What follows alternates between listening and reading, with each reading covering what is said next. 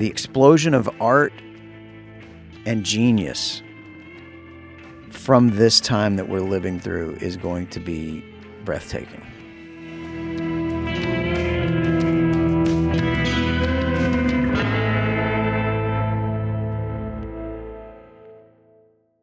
Yeah, we have the house I'm in is a full recording studio. Basically, it's our second house. It's a 100-year-old farmhouse. It's sort of my doghouse. Oh, that's great. And it's where I'd create. And then we have a cabin that we built that we live in. So, yeah, we're basically, I mean, and with it, I feel sort of really guilty about how easy it is to weather this out here. Yeah, I know what you mean. I have other friends that are in hell. It's awful. In Nashville or where else? Not really here. Nashville's not feeling it yet. They're feeling it, but not, because it's such a spread out town. But I have friends in LA that it's horrible for them. Yeah, I saw a video somebody took like 2 nights ago out their window in New York, and it sounded like every ambulance siren was on at the same time. Oh, I don't doubt it. It's crazy. Well, with that said, you are our inaugural guest on a new segment that we're calling "What Are You Doing?" And the point of the segment is to literally just call artists and thinkers and creators during this time of isolation and ask you what you're doing to keep yourself creatively involved. You know, it's interesting right now that this feels more creative to me than I have felt in almost years, Really? I would say. There's something about it that you have to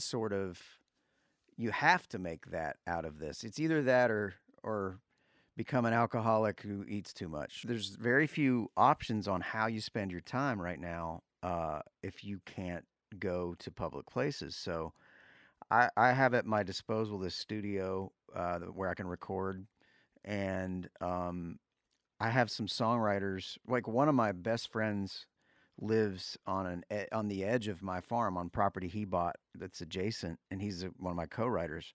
So he's here, and we've yet to get in the same room because we're kind of waiting a few weeks for that. But I have, and there's another songwriter one of the songwriters that wrote Whiskey Lullaby is right down the road too. Um, and so we have our own little troupe, and we can eventually be very creative. Was it always a sort of a I guess it's the dream of every musician to have your own recording studio. But before you had your own, what ridiculous lengths would you go to for sound quality? When I did my first couple of records, we went to a person's home that had a great studio that was a friend of mine, and we rented it from them and did all of our overdubs there. And the other place that we recorded, my favorite place to record aside from the house here in Nashville where I live, is a studio called The Castle in Franklin, Tennessee. It was originally built in, I guess, the 20s by Al Capone Oh, wow. as a hideout on his way from Chicago to Miami. He would stop halfway here, and he would basically weather it and spend a few days. And when you walk around, there's a photo of him in there when he was sitting in the kitchen area. And it's all made of stone. It's only the kind of thing a mobster would build. And you can imagine the history in a place like that. So we used to record there, and I used to love that because it's got its own thing. It's just, I'm all about vibe when you're recording. I can't stand the doctor's office feel of studios when they don't really work at being creative. Yeah, that's funny because there were several sightings of Al Capone in Sewanee. He would stop Right. for dinner at this old restaurant that we have there. The name escapes me right now, but it seems that Al Capone had a love for Tennessee. He did, I think. You know, it's weird to think about, what a despicable human being he was, but it's such a strange and awesome thing that history is surrounding us down here like this. And I think that you find in times like this, especially this sort of solace in looking back at time periods even like that, where like we did the Opry on Saturday night, and Marty Stewart. It was me, Marty Stewart, and Vince Gill. And Marty brought Jimmy Rogers' old guitar, which of course Marty owns because he owns everything. Um, which was the guitar you heard on the old Jimmy Rogers records. It's an old Martin, and he played one of those Dust Bowl Depression songs. Um, in this empty Opry house, there were no one was there. We were 10 feet apart. We were never closer than that. We followed CDC guidelines, but here we are creating and trying to keep the Opry going on a Saturday because it's never missed a Saturday night since the 20s. So we played that to an empty house, and it was televised. But hearing Marty play that guitar and sing this Dust Bowl, I felt like we were in the Grapes of Wrath. It just felt, it feels like history is, it reminds me of the phrase, Mark Twain's my favorite. I don't know if you'd call him a humorist or a philosopher or all of that, but he said history may not repeat itself, but it does rhyme. Mm-hmm. Yeah. And this feels like it's a rhyme right now with the Great Depression and some of that. Country music's got this unique place, and I feel like right now, Marty even said this on the stage when we were on there last week. He was like, I feel, and Vince actually said, country music is uniquely positioned to be helpful musically in this time. You know, country music's a unique place because there is such an enormous amount of patience and niceness. And you're from down here, so Yeah. you know the bless your heart mentality. You can say anything you want about somebody and follow it with bless your heart. And that's how they are here. It's a small town, so it's gossipy, but at the same time, you're careful with your reputation because it's not big enough to, it's not like LA where you can go down the street and no one's heard of you. Yeah. Yeah. Although you'd be surprised at times how small the business can be. No, I bet. You've gotten a taste of it, though. You know, you produced. Yeah. Yeah. How was that? Oh, TV? Yeah. Yeah, I love it. I mean, I've got a bunch of projects right now, actually, that are really fun to be doing. And that's another thing I'm doing with this time is I have a lot of writing to do there's an Amazon series that we're writing right now. Myself and a great writer named A.D. Miles used to write Arrested Development in the Tonight Show, and we've got this series on Amazon that we're working on. That's a whole nother muscle, but it's not that different from songwriting. And a few projects like that. And I just did a ABC special where that was the most I've really had to be thrown into the deep end in terms of production, making that happen from start to finish and come to fruition. But I love it because I feel like it's such a creative outlet, and it only helps music to have these things.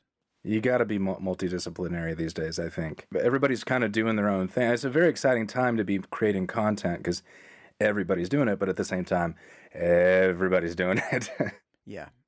Right now, I feel like we're at this sort of crazy tipping point where things are never going to be the same when we get back to what we think is normal. I don't know. I mean, already I just got a thing from Kimmel. He's going to start doing his show from his house, and so they're asking for musical performances that we send in. I guess this would be okay to say on here. And so they're already trying to figure out how to do something on television, and the same with Fallon. But how's this change everything? How's this go? Like when we all go back to slick produced studio audiences, is it going to feel? Are we going to be spoiled by the in-depth insider look at people's lives that we got? I saw somebody posted online the other day, the explosion of art and genius from this time that we're living through is going to be breathtaking. And I hope that's true. I hope people are using this. I know right now I would give myself a B on how I'm doing in terms of with this opportunity to be creative. A B's not bad, but I could do a little bit better. It's about adding structure to your life, don't you think? Right now, Yeah. I'm going to make sure in this day that I'm doing this and this and this. It's really important. How are you doing with it? I could be a little bit better as well. The thing that I was going to say, I don't think a lot of people get to cultivate that actors do get to cultivate, and gig artists, I think, as well, Mm-hmm. is learning that you are responsible for your own happiness, and a lot of that has to do with structure. Yeah, you're right. And so that's going to be interesting to see how people deal with this that aren't used to being unemployed. Right. I think it's certainly true of your industry, but when I think about and I'd see productions going down left and right on TV and film, but when I think about my friends who are almost 100% working in the theater, that's really really rough right now. Mm-hmm. I don't see how some of these theaters are going to pull through. I don't even see how No. some of the larger producers in theater are going to pull through, or the theaters themselves on Broadway. And then Yeah. when you think about the performers who are living hand to mouth to begin with, Yeah. Broadway as we know it may become a completely different thing. It's sad, and that's to say nothing of my touring industry. Yeah, Like we're trying to figure out when the next time I'm going to look at an audience face to face is, and I don't know when it'll be. And I've got a ton of employees waiting, and I'm going to pay them as long as I can. And at the same time, because I have a belief that when we can finally go play live again, these crowds are going to be amazing. oh yeah, yeah, So we have to weather this.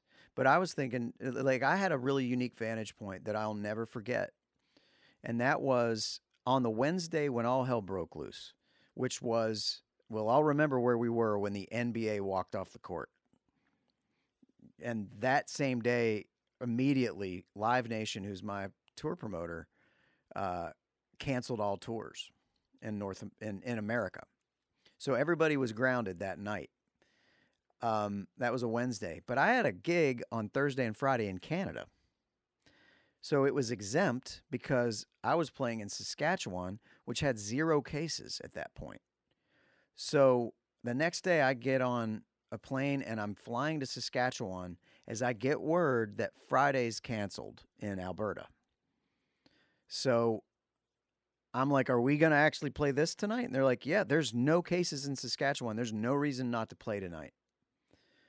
They don't, and it was way up there too. You know where yeah, Saskatchewan is. yeah. So I walked out on that stage that night, knowing that all my friends in country music are grounded and not going back out. And I'm Mm. playing what I think is probably about the last country show for however long it's going to be. And I'm standing there looking at that audience, and I said, after the first couple songs, I said, well, we got this in under the wire. Um, I am thankful for this moment to be able to appreciate how this feels to play for you. And I know we are going to do our best tonight to make this as great as it can be and enjoy every minute of this until we see each other again. And I got so emotional when it was over because I said goodnight. I thanked them. I told them to be safe and realized I'm not doing this for a while. And it was weird. It was weird to play a show. Everybody else had to kind of stop before they got that opportunity, but I got to play a show knowing, savor this, because this is not going to happen. Yeah, when you start to think about also all of the ramifications of how this is hitting people economically and how connected we all are through those economics. When you think Yeah, about not just the theaters, but the performers, not just the performers, but the landlords, not just the landlords, but the tax assessor and it just yep, goes on down the line. And it's what one thing what's really gotten me though, and I said this to my podcast producing partner the other day, is the human ability to consolidate new circumstances mm-hmm. and go, okay, this is the situation. All right, we're gonna make the best of it. I've been very impressed on that Yeah, level. me too. I think that's interesting. I mean, and my wife's good at that. It's like she's been like immediately. I had a breakdown when it first began, um, because I had to cancel a chance to go out to LA and do something for charity, and I was almost to the airport. And I realized I can't. And I had to cancel because I was going to be taking a chance on getting my parents sick, on getting my family sick, and I Yeah. just couldn't do it. And I had to, and I never cancel anything. If I can keep whatever's on the books, it's kind of a, to a fault, I will do it. And I had to call my friends at ABC and say, I'm sorry, but I just talked to people at Vanderbilt Hospital and they're telling me this is not a good idea for me to do. And um, and I came home and I started sobbing. And it was mostly like all of this. I had spent the week trying to figure out where we go from here, and it just hit me. I was like, there are gonna be a lot of people in pain, and this world is changing right now, and I don't know if I'm ready. And it just was too much. Yeah. Now since then, we're making the most of it. My wife's good at making sure we're not wasting this time. And I do think we're going to look back. Those of us lucky enough to get through this healthy, we're going to look back at this with some fond memories with our families. Well, speaking of charity, so you have something interesting that you've been doing in Nashville. I'm in disbelief over our timing. So there's this thing in Santa Barbara where we volunteer out there called Unity Shop. And it's the best model for a charity I'd ever seen in my life. There's this wonderful woman named Barbara who is she's maybe 80. She's up there. And she came up with this concept. And I told her right away when we first started volunteering there, I'm going to do this in Nashville. And she's all for it. And so we rethought what they do to fit our town. And it's called The Store. The concept was, and will be again someday, that it's a grocery store that feels just like a corner grocery with things ranged in a way that looks normal. Mm-hmm. Like you're at a Kroger, but nobody pays a dime. And it's if you qualify or if you're referred, if you've lost your job, you come in and we put you on the program and you get groceries for your family. And that's one less thing to think about while you try to get a job. It's that gap between absolute poverty and homelessness and having everything you need. There's that little gap in there where you may, a husband loses their job, a wife gets cancer, whatever it may be. Next thing you know, food is hard to get. And the trick with this was we wanted people to have dignity, being able to go shop, walk through there with their kids, and it feels normal. And so we worked for the last 2 years. I went to Belmont University, my alma mater, and I said to Dr. Fisher, who's the president there, he's an amazing man, and I just said, let's do this together. Let's teach kids about poverty while they're in college. They can be our workforce. They can get college credit from feeding people. They will see firsthand what this looks like. It's something I didn't do in college. And we can help this town. And we put together a whole board of people that are great within our industry and within Nashville itself. And we got an endowment together and we're doing all these things. And we built the building. We opened our doors the second week of March. Wow. And we had one day of operating like we planned, where the doors opened. We did a soft open. We invited some referred families in. They walked through. It was emotional to see. They walked through, they picked out the fruit and vegetables they wanted, put everything in their cart, checked out. The difference is when you check out, all you do is give the card that we give you that you're you qualified to be in this, and you don't ever pay. And there's a little mechanical horse. There was a kid. That was always my vision, was I know it's going to feel normal when there's a kid on the little mechanical horse in the front of the store, just like it's a regular grocery. And it was all normal. And that was the trick, was that everybody gets this experience with dignity. And then all hell broke loose. And we immediately realized, oh, okay, this isn't like we thought. Now we have to just feed people. And so immediately we changed it to, if you're over 80, we'll bring it to you. You don't even have to be poor. That's great. And so now we have all these volunteers driving meals with rubber gloves, dropping them off. And we had a moment last week where our volunteers, which are kind of a bunch of studio interns that have nothing to do right now because the recording studios aren't busy, they went to this place, these towers where a lot of senior citizens live, and dropped bags of groceries at each door in these towers, in these apartments. And when they got to the end of the hallway, all of the residents came out and started giving them a standing ovation in the hallway. Oh, wow. And it's like, oh my God. Yeah. So what's it called, and where can people go to find out more information?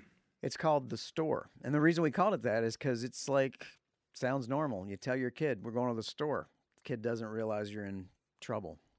And it's thestore.org is the website. That's great. It's great you're doing that. Thank you. I'm baffled by our timing, but it seems like it's somehow divine. Yeah, totally. You know, left-handed question here.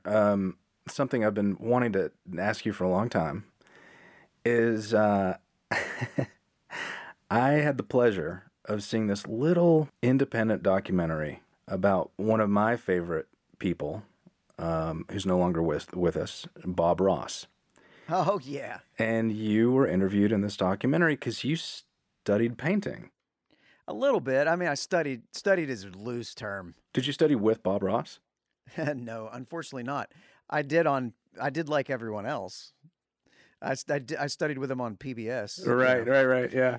I used to watch that show all the time, and that's how I learned to do landscapes. Like, I was like, oh, he made it look so easy and fun and everything about it. I thought he was the most remarkable guy. He's like the Mr. Rogers of painting. Yeah. And, totally. You know, yeah. So I used to wear like a Bob Ross T-shirt sometimes and do concerts. And I guess his family and foundation reached out to me when they were going to do the documentary and said, "We've noticed you're a fan." And I said, "I'm as big a fan as I could be." And they said, "Would you want to be in this?" I said, "I'd love to talk about him. Absolutely." But I never got to know him. He had passed away before. Oh, that's such a shame. Yeah, I was a huge fan of his as well. Do you paint? I was actually, before I ever discovered acting, painting was my thing in school. Yeah. I thought I was going to be a graphic artist. And I discovered acting, and it's like I put down my brushes, and I picked them up again once or twice, mostly pastels. But now's the time. The muscles are still there, but it just takes longer, you know? I get it. It's something I think that I'll get back into later in life. I got so many things going on right now. But there's this weird kind of Bob Ross rediscovery going on. He's on Netflix. Every episode, yeah. I was like, well, this is cool. What a brilliant thing. And I love that they're finding him. I mean, it's a shame he's not with us. He would be so right now. I think he might be more popular than Tiger King if he was still around. People would be like, "Give me that! I need the happy trees right now." Yeah, and there's this movement that has come about from our lives online. A relatively select group of people in the world. I have it to a degree, but people who experience, I believe they call it ASMR. Do you know what I'm talking about? I've seen that a lot. What's it stand for? Autonomous Sensory Meridian Response. And it's that a lot of times people experience when somebody whispers something, and sort of like you get this all over body chill. Right. Or if there's really sort of subtle sounds or imagery, like some people respond to the sound of fabrics or marbles, and it lulls you into a deep relaxation. Okay. And some people have it to a strong degree. Some people don't have it at all. I definitely experienced that when I watched both Mr. Rogers and Bob Ross as a child. Right. But you don't think you have that? I probably do. Do. I mean, I felt like, I'm way more of an intense studier of stuff, probably, to feel that sort of. But there's times I think music can do that. Oh yeah, sure. You got to have some music that you're into outside of country. Oh, big time. Oh, without a doubt. In fact, a large portion of, I go through phases like anything. I mean, of stuff. I love British and European rock, like alt rock. Really? Yeah, because they just don't really care what you label it over there. I love the indie bands from over there, and we do really really well in Europe. I started cultivating that, and so there's this beautiful sort of different appreciation for country music when we play over there that I sense that's from people that are a bit starved for it. And I've also said this, like, I'm the farthest thing from exotic in the United States. Right. I'm like the poster for not exotic. I'm Joe not exotic is what I am. But over in Europe, I'm exotic. I'm this guy in a cowboy hat, and they're like, they role play. They sort of put on their cowboy outfits when I come to town, and we have so much fun touring over there. We were supposed to go this July, and and it's like, as I'm looking at that, it's like I don't know what's happening right now, but it's like a crazy. We went thank God we got our tour in last fall, which was awesome. But it's heartbreaking looking at that. But musically speaking, like when you look at, even when you look at some of these bands over there, and whether that's something as popular and mainstream as Mumford and Sons, or as sort of indie, and like there's a really cool band called A Silent Film that not a lot of people have heard of here that I just find kind of cool. And I don't know, I love what you can do when you take away borders with music, and I think Europe does that well. There's also a really interesting, almost fetishism in Europe in certain circles with the Old West, with all things country and the Old West. Totally. Oh yeah. Well, they don't have anything like that. They don't have there's no canyons. There's a Hell on Wheels cosplay group in I want to say Romania. Right, of course. I went online and I saw some of their videos, and it's really cool. But the thing is, they don't have access to horses, apparently. So What it's do they just use? like they just run through fields, like they're running to a fight. So it's like Game of Thrones meets, right, or Braveheart.